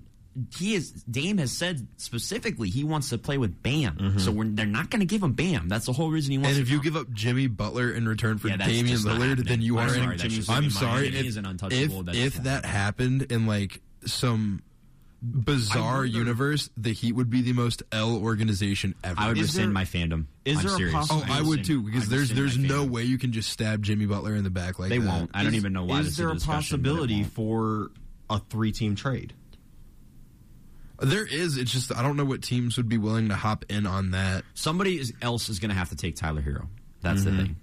And I don't know where else he'd be a good fit. These 2 serviceable players are going to have to come from another team. Well, honestly, if you're thinking, I mean, you could do a 3-man between Utah, Portland, and Miami, because then you could send Colin Sexton or somebody to Portland because the Jazz have been very open with trying to ship off Colin Sexton, so send Sexton to Portland. That fills in for the point guard slot there. Does the Jazz have any first rounds? The Jazz, I think they actually are kind of loaded on picks right now. So they're very loaded. They could supplement the picks if we can supplement some, at least. Did you one just say guy. we? I did. I did say we. Done it. I have done it. I was sitting behind the Heat. Oh, beautiful. Wow. Yeah, no. Add him to That's the train. crazy. No. That's Add him to the crazy. train. He said we. Absolutely. He said we. No. Add him to the Say train. we. No, I can't. we. I can't believe I was you. putting myself in the feet of the Miami Heat. Okay. So, guys, this is actually going to be our Around the Roo question on Twitter. For those of you who don't know what Around the Roo is, it is a question that we pose to you on Twitter each week. And this week's question is, should franchises be loyal to their players' demands when asking for a change of scenery? You've heard our thoughts. Now give us yours. This will be up on Twitter immediately following today's show. Guys, let's transition a little bit away from Damian Lillard and talk about the NBA in-season tournament. But hey, why let me explain it? I'll let Richard Jefferson explain it. And this audio is courtesy of the National Basketball Association and ESPN in association. Here is Richard Jefferson talking about the NBA's new in-season tournament. All right, everybody, the NBA first ever in-season tournament is now official. But how does it work? Like this. First up is group play. All 30 teams will be split into 6 groups, 3 from the East, 3 from the West, with a random draw based on last year's regular season records. Each team in a group plays each other 1 time, a total of 4 games, 2 at home, 2 on the road. 1, 2, 3, yeah. Now, those games happen Tuesdays and Fridays in November, so set your calendar. Basically, these regular season NBA games also count as tournament games. Now, in each group, the team with the best group play record after those 4 games, they're moving on. The team with the next best record in each conference, those 2 are the wild cards. Always watch out for the wild cards. Now, we get to the knockout round. 8 teams, single elimination, and you know what that means. Win and move on, or lose, and you're out. And the last 4 teams standing, guess what? You're headed to Vegas, baby. That's right. In Las Vegas, the semifinal battles will get us to the championship game on December 9th.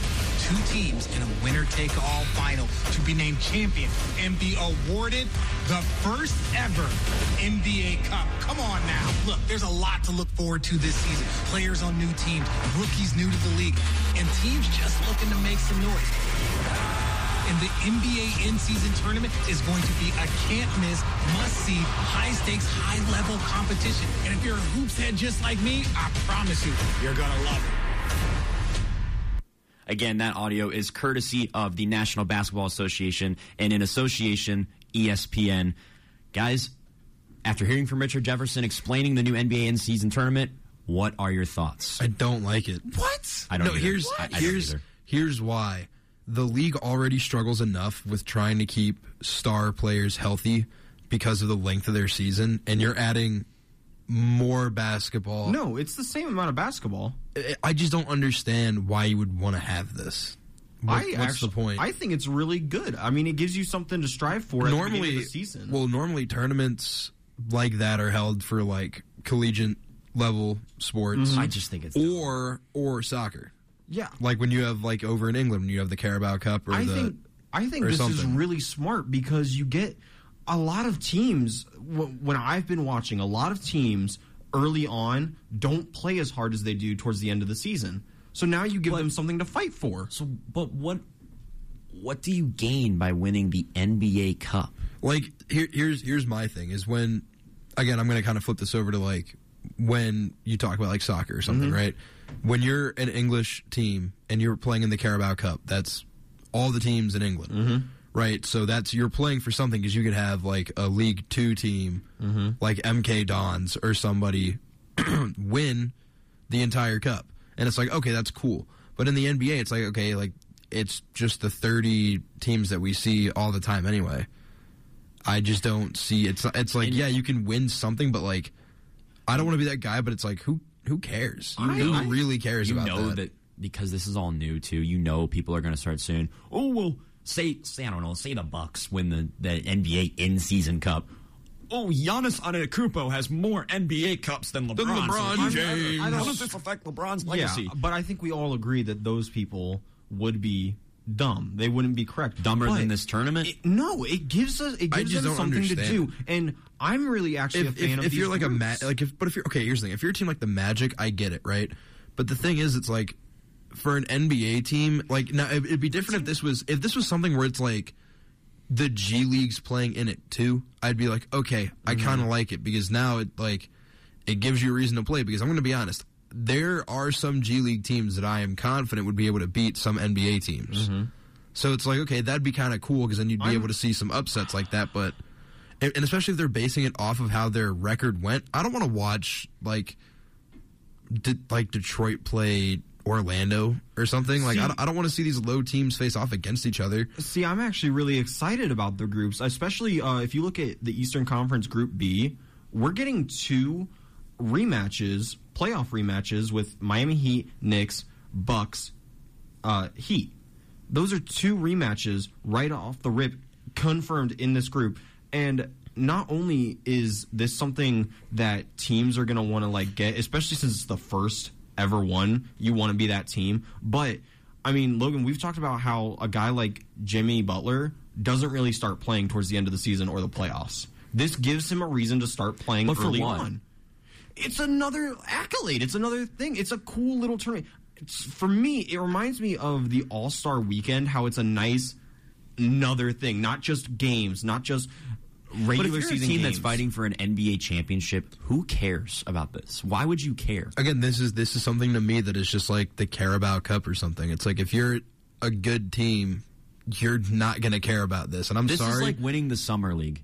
It means nothing. And I'm going to be honest, I don't want to watch like the final part of a tournament and have it be like the Houston Rockets taking on the Detroit Pistons. I would not watch that. This is also, in my opinion, giving us previews of the playoffs. What happens if a team like the Houston Rockets show up and win the entire thing? You're going to sit there and go, hey, maybe they're going to actually do good in the playoffs. Whereas if it was a regular season game and they go on a run, are you going to be thinking, I don't really think they're going to win the playoffs, though? But that's the thing but with the tournament, though, it's like you can win the tournament, but they might not be good. That's why, I just don't understand the whole point. I don't think so. I disagree. I think it's a showcase of what could be happening later down in the season. Maybe. I don't know, though. Because you got to think that some of these playoff teams, down the road, the only, real issue I see with this is, down the road when it's going to be let's match everybody up with whatever. Mm-hmm. You're going to end up getting some really bad matchups because it's inevitable that teams are going to end up getting worse. We do already see a bad matchup. I look at Group C in the Eastern Conference where the Celtics are facing off against the Nets, the Raptors, the Bulls, and the Magic. Yeah, how is that fair? The Celtics are winning. How is that fair? But then you have amazing matchups. I'm really excited for the one the Cavs are in against the 76ers, the Hawks, and the Pacers. I think those are going to be great matchups. But with what implications? You don't know yet. Yes, we do. There isn't any. I think you're wrong. I really do. I think this tournament is, maybe this new accolade becomes something big. Maybe it doesn't. But what it's really going to prove is certain teams are going to show up, certain teams aren't, and it's going to be a preview of the playoffs. Okay. Well, yeah. I just don't think it means much. We'll leave it at that, as we have some other things to get to before our show wraps up. But the NBA in-season tournament is here, and it's a thing now. Give us your thoughts on Twitter. What do you think about it? Tweet at us at WZIP Sports. Let us know your thoughts on the NBA in-season tournament. And before we get near the end of our show, I did mention that we have a little bit of a greatest of all time debate. This is something special we haven't done before. We have 2 guest analysts that I got the chance to speak with, and I do want to apologize. This was supposed to play before I went on vacation, and I dropped the ball. So here we are today. And I wanted to give the chance to Cherie and Keon, who came up to WZIP, came up to the University of Akron to check it out, check up all the facilities and how great the University of Akron is. And I got to talk to them a little bit about who the greatest of all time in their opinion is. So here is Cherie and Keon talking about the greatest of all time. Who would you say the greatest basketball player of all time is? That's a hard question. Everyone has so many different opinions. I feel like overall, if I had to name just a top 3, definitely Magic Johnson, definitely just bringing amazement to the NBA back in the day. And another one, definitely Kobe. One of the greatest on the Lakers and always will be, even with LeBron on the Lakers right now. And that's my top two. That's really my wow. top two. No LeBron and no Jordan? Michael Jordan, of course. That's a number one. Yeah, Michael Jordan. Definitely.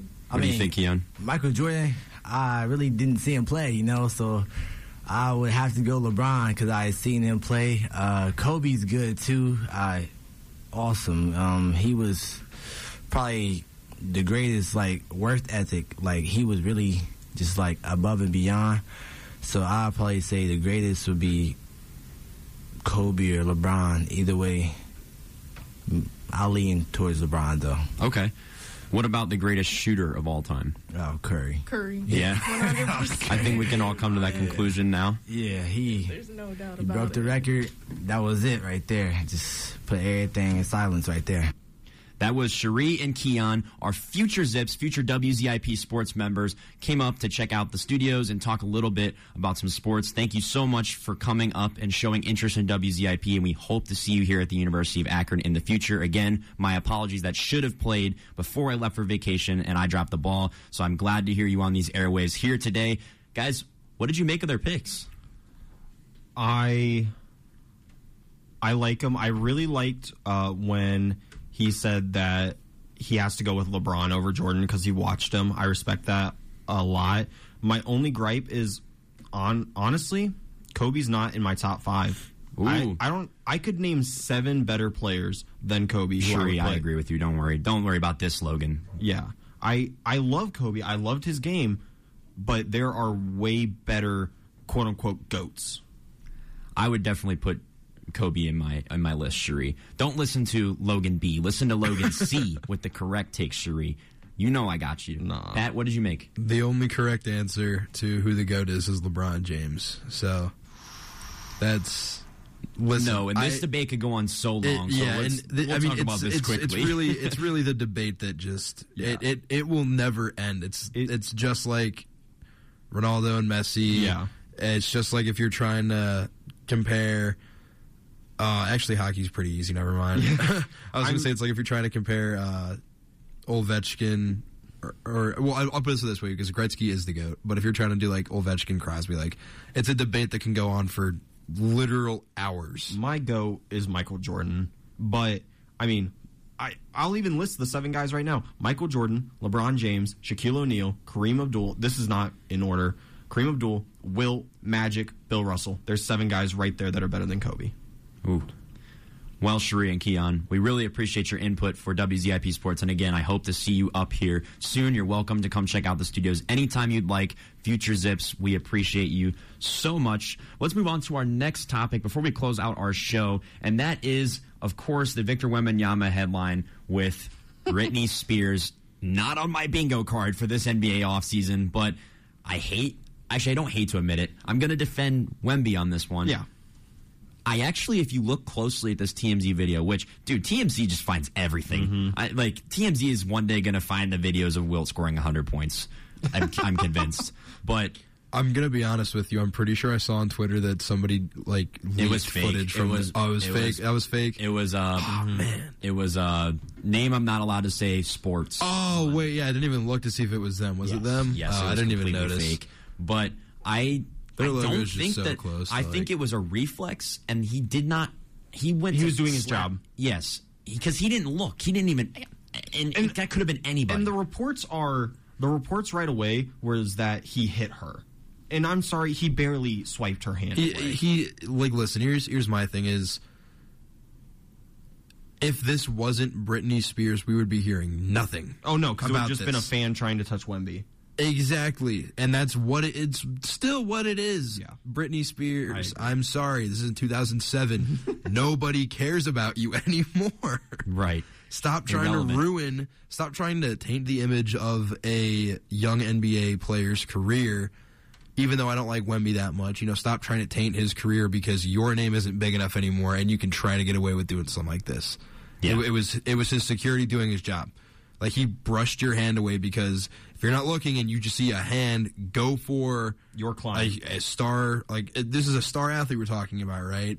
It'd be like if anybody it's the same thing if you go to any other person. So it's not that big of a deal, honestly. Like, just stop making it a big deal. Yeah, I absolutely agree. He was just doing his job.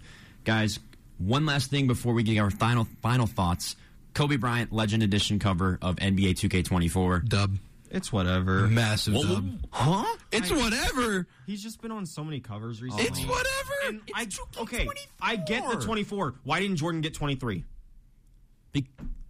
Bro, because Jordan's actually been on more covers than Kobe, I'm pretty sure. And okay, that's I like it when there's a younger guy on it. I liked having Booker on it. I liked having Luka. Yeah, but this is Kobe Bryant we're talking about. It could have been a Legend Edition or Deluxe Edition for all I they could have done what they normally do, where they have like the Legend Edition and like a normal one. I'd been fine with that, but no, dude, for 2K24 you have to do it for Kobe. Even if Kobe didn't, like, even if what happened didn't happen, right? He still should have been on the cover for 2K24. Jordan should have been 23. That's my argument for that. It's a valid argument, but okay. Well, guys, any final thoughts before we get off the air? Wembanyama is going to be a bust, and Scoot Henderson should have gone first overall. Patrick? As always, go Zips, go Steelers, go Guardians, go Blue Jackets, go Arsenal. Did I miss anybody? Oh, yeah, go Cavs. Except Amani Bates? Except Amani Bates, yeah. Not the biggest fan. LA Clippers play Xavier Castaneda. Otherwise, I'm no longer going to be a fan of the team. I'll sell my Kawhi jerseys. And shout out my mom and my dad. I know they're tuned in and listening today. And I'm looking forward to going on vacation next week with my family. Yeah, so. Absolutely. Guys, I always say, I like to end all of my shows as host with a quote. And this week's quote is, "Life has no remote. Get up and change it yourself." That quote is from Mark A. Cooper. Go make a difference in your lives. Guys, shout out Lainey. I know you're at a wedding right now, so enjoy. It must be fun. I wish I was at a wedding right now. Those are a blast. But that's going to do it for this edition of Sports Power Talk on this fine Sunday afternoon. We talked a lot about the MLB, talked a lot about the NBA, the Summer League, and got to hear from some guest analysts. It has been a great show. Once again, I'm your host, Logan Congrove. We will be right back here at the University of Akron next Sunday, same time, same place. Joining me once again was Logan Buchanan and Pat Weber. And we will see you next time right here on Sports Power Talk.